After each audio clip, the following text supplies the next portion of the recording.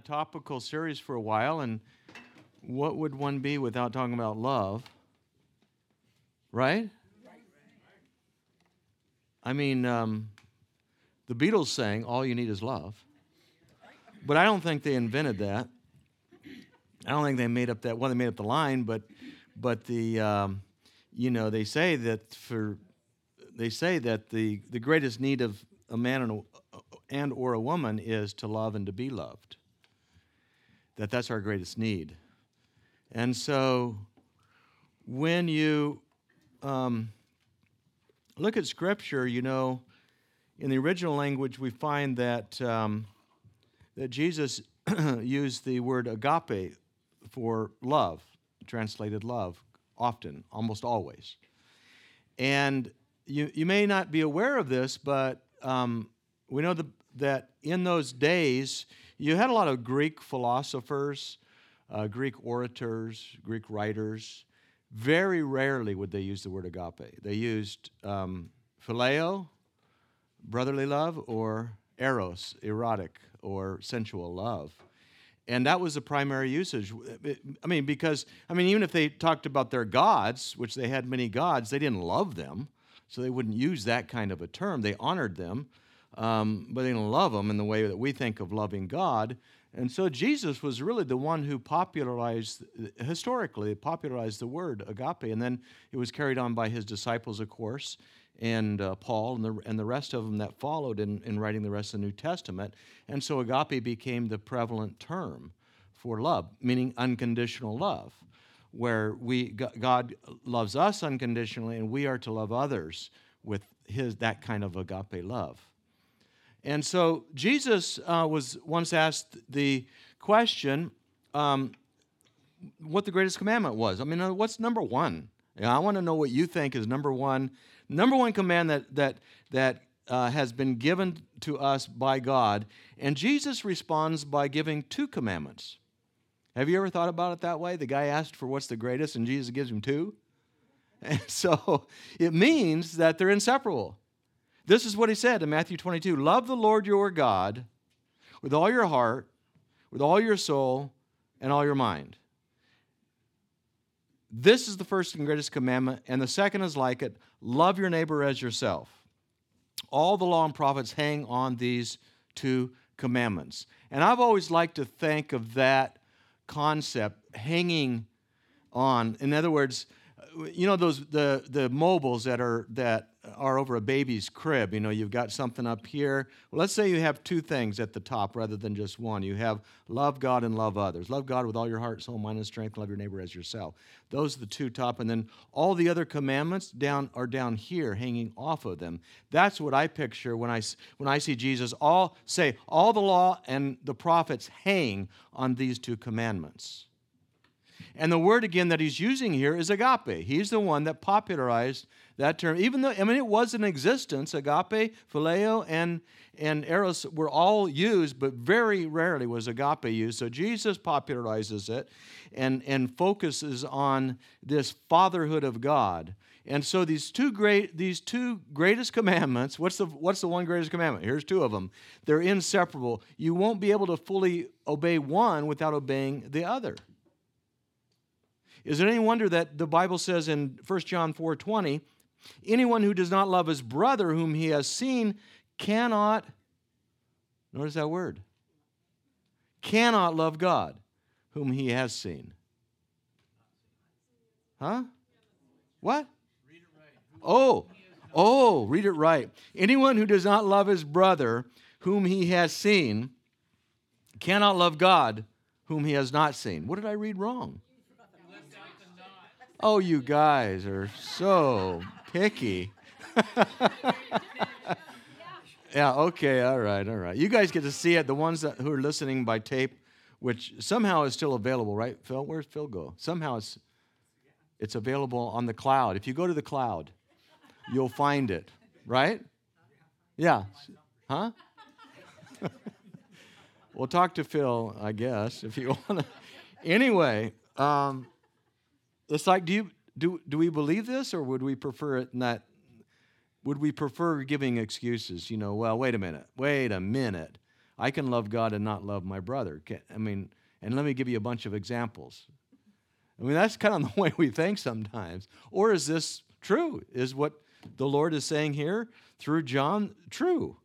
I mean, look what it says in James 2:17. Faith by itself, if it is not accompanied by action, is dead. And I'm going to explain how that works in with love in a little bit. But I also want to look at Romans 13:8. Let no debt remain outstanding. That one right there hurts a little bit, doesn't it? Except the continuing debt to love one another. For he who loves his fellow man has fulfilled the law. And, that's pretty interesting too, because just this concept that Paul is talking about, that you don't want to leave this debt. You want to love one another, and by doing that, you're going to fulfill the law. Well, I thought that loving God with all your heart, soul, mind, and strength, and loving your neighbor as yourself fulfilled the law. And Paul says, love your fellow man, and you fulfill the law. See how they just are so linked together? You really can't separate the two. But it's over 8 years ago when I was had that vision delivered from a lifetime spiderweb of lies about myself. And the Lord asked me a question about 3 weeks later. And it was in the context of me considering the depth of my personal relationship with the Lord at that time. And the Lord asked me, how do you think that you can be intimate with me without being intimate with others? And, it pretty much rocked me. It was one of those questions that feels like a punch in the stomach. Like God just did something, And I won't go on to what he said afterwards, because he punched me in the stomach and then he said some really nice things. But anyway, it was revelation to me as I processed it over the time about the vertical and horizontal relationships, how they totally affect each other. And I always taught about our vertical relationship with God. I understood that it had a significant impact on our horizontal relationships, okay? I think we could find that in the Bible. And I also understood the reverse as well, that our love for others is in direct proportion to our love for God. I mean, don't you think? The more we love Him, the more we love others. It kind of flows out. And it's just that the significance of how great our relationships with others impact our relationship with our Father in heaven, that really gripped me, and it set me on a little journey of discovering how the second greatest commandment, if you will, because he did say it was the second, is really part of the first. They're both so interwoven and inseparable that we'll never really be able to enter into fullness of one of them without having the other part of our lives. I mean, look at these commands from the lips of Jesus. A new command I give to you. Love one another. Why is that a new command?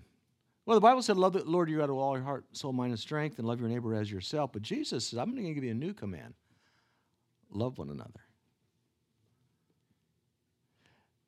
That's why Paul was able to say, you love one another, you fulfilled the law, you see.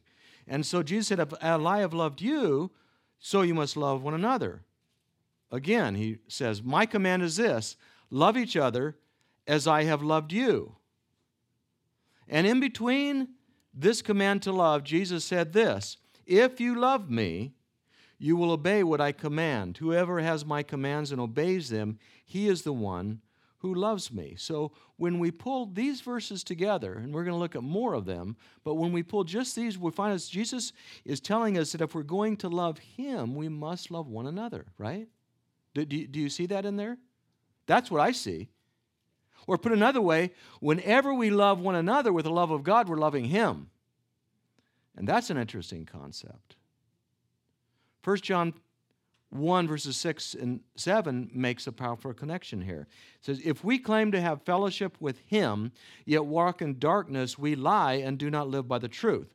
But if we walk in the light as he is in the light, we have fellowship with one another. So there's contrast here. There's contrast between lies and truth. There's contrast between darkness and light. Then you have a connection here also between the term fellowship with God, and fellowship with one another. So if you as a follower of Jesus have true fellowship or relationship with God, then you're living in the truth, you're walking in the light, and you're enjoying this relationship with others. And then in John chapter 2, or 1 John chapter 2, verse 10, John writes this, whoever loves his brother lives in the light. Whose light? Jesus is the light of the world. We sang about that. We sang about the last song, I love your presence. That's what he's saying. Whoever loves his brother lives in the light of the Lord, lives in the presence of the Lord, is with the Lord. It's all about the light of Jesus in our relationship with the Lord. Here are a few other verses out of 1 John. This is the message you heard from the beginning. Well, from what beginning? Well, from our walking with the Master. John was a disciple of Jesus. We should love one another. This is what they heard from him over and over. This is God's command, to believe in the name of his Son, Jesus Christ, and to love one another as he commanded us. Here's more. Let us love one another, for love comes from God. Since God so loved us, we also ought to love one another. No one has ever seen God, but if we love one another, God lives in us, and his love is made complete in us. Whoever lives in love lives in God, and God in him. I like that line. That could be a song. Whoever lives in love lives in God, and God in him. Whoever loves God must also love his brother. Everyone who loves the Father loves his child as well. That's kind of a cool one.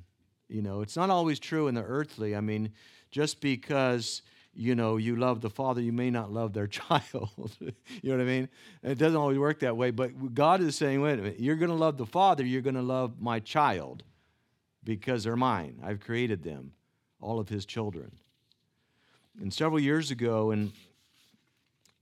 it was actually in the very midst, it was after that deliverance thing, that spiderweb thing I was delivered out of, and it was in the very midst of a message. We were actually at the theater at the time. I remember preaching, and God invaded my thoughts suddenly with this revelation in the very midst of it. And I suddenly realized that all my Christian life, I had sung songs and said things like, Jesus is all I need.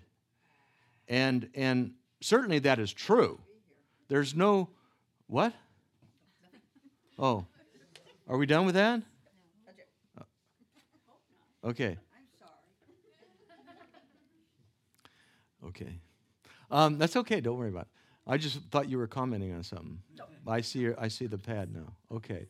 All right. So anyway, I'm standing there preaching. And suddenly I get this insight. That all my life I've been singing songs saying that how Jesus is all I need, and obviously we can't minimize that. He is all we need. But the Lord began instantaneously at that very moment revealing to me that Jesus has taken many of the things that we need and he's placed them within others.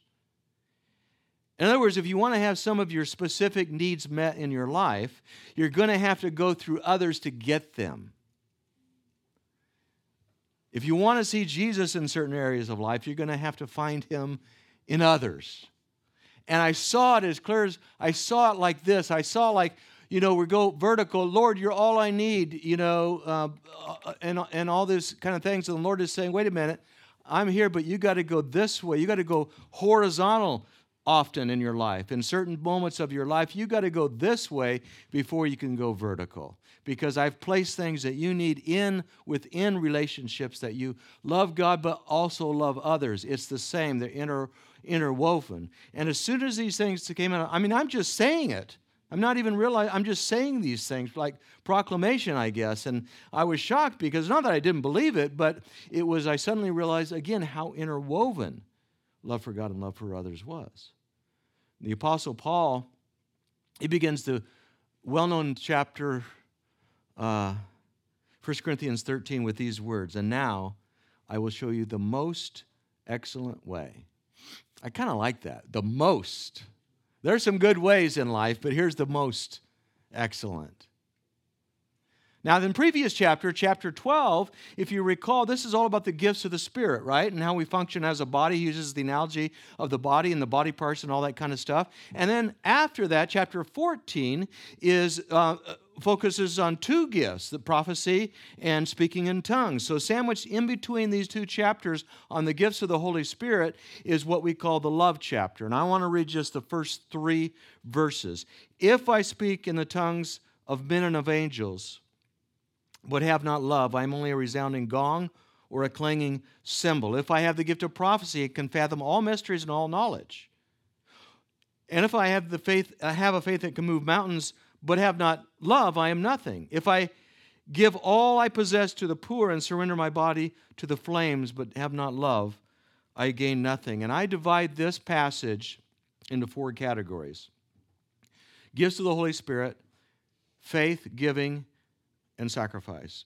Those are the 4 things that you see in that text: the gifts of the Holy Spirit, faith, giving, and sacrifice. And keep in mind that these are highly valued virtues. I mean, tell me anything here that's not good. Giving to the poor, having faith that can move mountains. I mean, prophesy. What in here is bad? And so it's not like Paul is saying that these things have no value, only that without love they have no value. He's saying that as great and wonderful as these things are, without loving God and loving others, you're really going to gain nothing in your life. You're not going to accomplish anything in your life. 'Cause I like Phil's T-shirt. I just was reading at the very end of worship. I couldn't see what the other word was, but your greatness is not what you have. It's what you give most? What you give. Oh, it's what you get. Yeah, it's what you give. And that's part of love, because love is giving. And so, I would add your greatness is not what you have or what you do, because we measure, our society does, our greatness by not only what we have, but also by what we do. But it's not. It's measured by what we give to God and what we give to others. And so those words are very strong, because he's saying without the love of God in your life, you are merely a loud, meaningless noise. Have you ever heard a gong? It's pretty annoying. And he's saying not only that, but you are nothing and you gain nothing.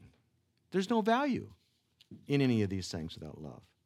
And so that demonstrates how the imperative acquisition of God's love in our lives, where we want to love Him, we want to love others, not just with words, but with actions.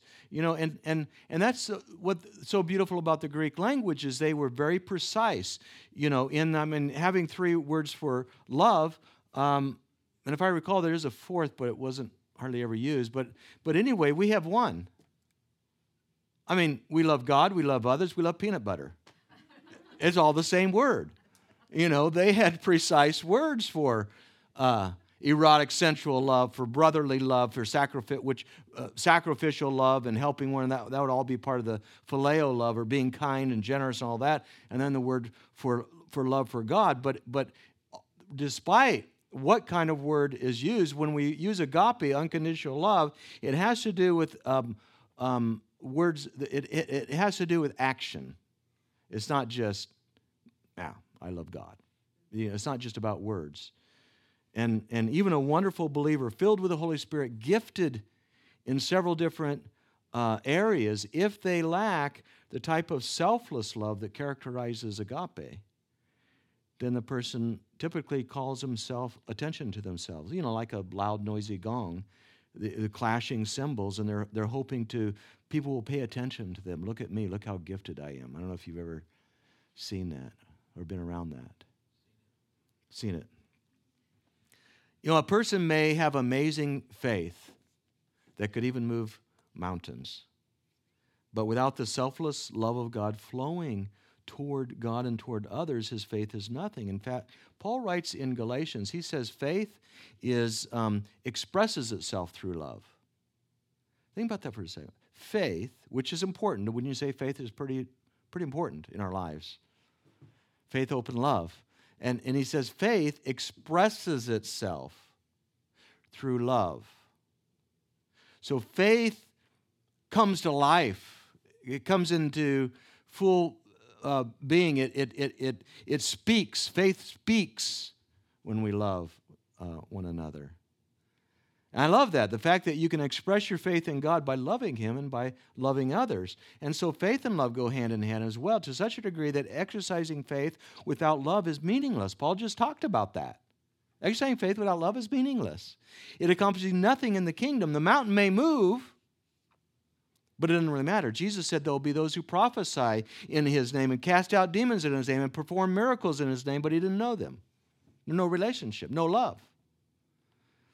And people in the ancient world saw great merit in the deeds of charity and suffering. And so Paul, aware of this, aware of how they really valued these things, he is saying, even if you do all these great things in the kingdom of God, and even if you go to the length of giving your very life away, if you don't have the love of God flowing through you toward others, these deeds are not only unimportant, they're actually worth nothing in the economy of the kingdom of God. Strong words. And so where does that leave us? I mean, the Bible is not devaluing these virtues. They simply need to be done in love. So we want to go after the gifts of the Holy Spirit, okay? Bible says in 1 Corinthians 14 to eagerly desire them. So we want to be a strong person of faith. Faith is impossible to please God. So those are the first two things Paul talks about. The gifts of the Holy Spirit, faith, we have to have those. Be generous with your time, energy, money. Sacrifice your life to the Lord. Don't hold anything back. Also, all of these virtues are important, but we do them while we love God and we love others. That's the height of the mobile. Everything else follows underneath it.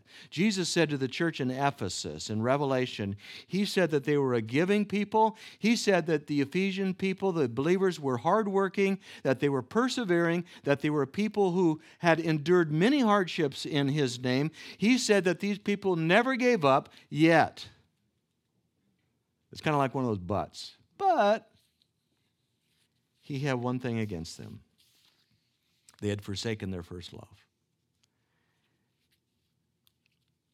And I'm sure, most of us would want to be known as hardworking, giving, persevering people that never gave up, people that endured hardship. Wouldn't you want to be known like that? And yet Jesus said, this is what He said to them. Remember the height from which you have fallen. Remember the height from which you have fallen. This obviously means that despite the importance of what they were doing, giving, sacrifice, working the kingdom of God, persevering through circumstances, all this kind of thing, without love, we will fall. Think about gravity for a moment. One of the definitions of gravity is two forces that pull toward each other. And in light of your relationship with the Lord, what is it that pulls us closer to Him? What is the thing that pulls us there? Well, if you think about the verses that I've shared today, it's about loving God with all your heart and then sacrificially loving others. So what keeps us grounded, like gravity, is love. All the other things we do, even good and godly things, all the wonderful things Paul mentioned, we could be the most awesome, we could have the most awesome ministry on earth as far as kingdom ministry and miracle, all the different things that you can imagine. If we do them without agape love ruling on our hearts, we too may fall from the heights. Jesus, remember the height from which you have fallen. And again, it's not just loving God, but it's loving those around us that maintains our groundedness. And again, it's not just with words, but it's with actions. Just as Jesus said, because sometimes, and we'll get to that when we take communion today, what does that look like? What's the practical application of loving one another? Well, Jesus gave us one. Jesus gave us several, actually. One of them was to lay your life down for another. He said you can't love anybody more than that, right? You lay your life down for them. What does that mean? Figure it out. Ask God what it means. Ask God what it means to your next door neighbor. What does it mean to your coworker? What does it mean for your boss? What does it mean for your employee? What does it mean to you? Lord, what does that mean? How can I lay my life down for the others? What about this one? Wash the other person's feet. And again, not again, because, I guess either one is not necessarily literally laying your life down, giving, dying, or actually washing someone's hand. The point is service. Jesus demonstrated in humility acts of a humble service toward others. God, what does that look like? How can I really do that with someone around me? And so I would think each one of us here that all we've ever wanted is to love God and to love other people, because that's our need. Our need is to love and to be loved. And we want to be loved by God too, and we want to be loved by other people. But sometimes we get sidetracked. We get sidetracked by hurt. We get sidetracked by misunderstanding. We get sidetracked sometimes by other priorities in life. Or even we can get sidetracked by kingdom ministry, which keeps us focused on the things we're doing above loving God and loving others. Well, if we find ourselves in a season of distraction, we want to consider if, Lord, I too have fallen from the heights of love. If I've fallen from passionate love for you and passionate love for others. And here's what Jesus said.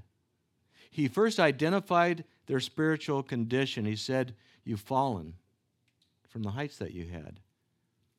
But then he provided a way out, a way back. He said, repent and do the things you did at first. See, for me, what do we do at first? Repent and do the things you did at first. Was he talking about all the good things that he just commended? No. That means to me returning to your first love. And your first love is this emotional attachment. It's the absolute commitment and surrender that you experienced as a young believer. Return to that. And this is what Jesus may be saying to you this morning, is to repent. I didn't look at you when I said repent. So this is what Jesus may be saying to you, to repent of potential distractions and return to him so he can forgive you, he can embrace you. And then and once he forgives and embraces you, then he places you back on that track of loving others again, because he says it's not just about loving me, you've got to love others. 1 Corinthians 8:3, I love this passage, or this verse. The man who loves God is known by God. Isn't that cool? That's like, wow. When you are passionate in love with the Lord, you know him more, but he knows you. No, obviously, he already knows you to the nth degree. There's nothing more he can know about you. But it means that there's this revelatory, there's this deep intimacy between the two. And then the deeper intimacy with him, it always evolves into loving others more deeply as well. It's this wonderful cycle that I see. It's a cycle of love where when we love others with the love of Jesus flowing in and through us, we are then loving God, and we're therefore becoming more intimate with him, and then we love others more. It's a wonderful cycle of love. The more we give ourselves to loving those around us, the more in love we become with God.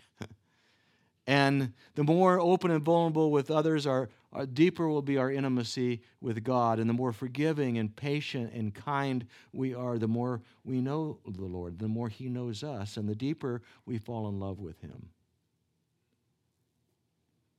And that's what we want. That's what we were created for. There's no higher, greater reason for our existence as a created being of God than to love him and to be known by him, to be in that relationship with him. So let's stand this morning and prepare for communion.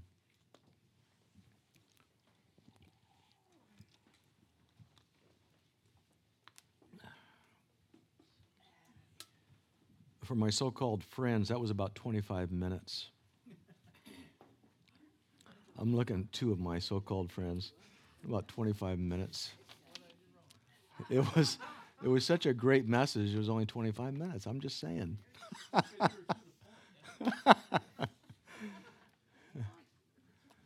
I guess he bailed you out back there, Glenn, didn't he?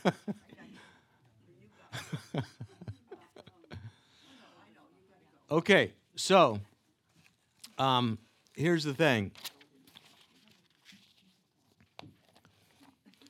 You can obviously, in whatever meaningful way, take communion this morning as we remember, as Jesus said, to his broken body and shed blood.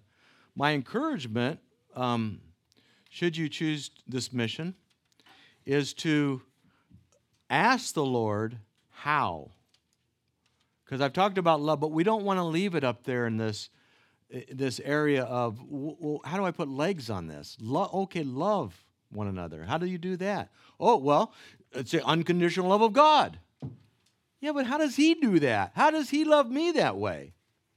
And then you start thinking about all the things that God has done. He's rescued your life. He speaks to you. He's saved. Has done all of over the years. If you can recount all the practical things that God has done for you, financially, relationally, emotionally, mentally, all those things. Does he have more to work on? Absolutely. But he's committed to the long haul. He says, I'm going to complete it. Through the power of my Holy Spirit, I'm going to complete that work. And so God is, but we have to do the same thing. We have to think, Lord, in what practical ways can I love people around me? How can I give myself? How can I lay my life down? How can I wash their feet? What can I do that expresses your love to them, Lord, without being, obnoxious? But, you know what I mean? I mean, without forcing it in people's faith, but just in practical ways of service and love and sacrifice. What would you want me to do? And what was the famous thing that what did the famous saying he said? Love in action or something like that? Love without words and with necessary speak? What was that? Who was that monk? I can't remember. Assisi, Francis of Assisi, yeah. He said something like that. Well, I don't know he's a monk, but he was one of those guys. And a priest or whatever. But anyway, I like that. It was something about, loving in action, loving in deeds, and when necessary, use words. And I like that. It's just like, that's cool, just to love. And so, God, we come before you this morning to honor the sacrificial death of your Son. How in your wisdom you tore open the heavens and set down your Son to us as a man to suffer and die for us. As the perfect sacrifice for our sin, Lord, for our disobedience, for our rebellion, God, for our darkness and the slavery in which we were held captive. Lord, we thank you for those things. We cannot thank you enough for the life you've given us and for the Savior that you provided for us. And Lord, I pray that you would show us how to love. Jesus said, I'm bringing you a new command, love one another. Lord Jesus, show us how. How did you do it, and how can we do it? In a practical 21st century, how can we love, Lord? In what ways can we give, lay down our lives, wash feet? What can we do, Lord? I ask the Holy Spirit that you would fill us with insight and revelation and creativity. That, Lord, you would... Holy Spirit, that you would teach us how to think outside the box and be creative with your love. And I bless your people, Lord, this day, that you would speak and that we had to have ears to hear your voice. In Jesus' name.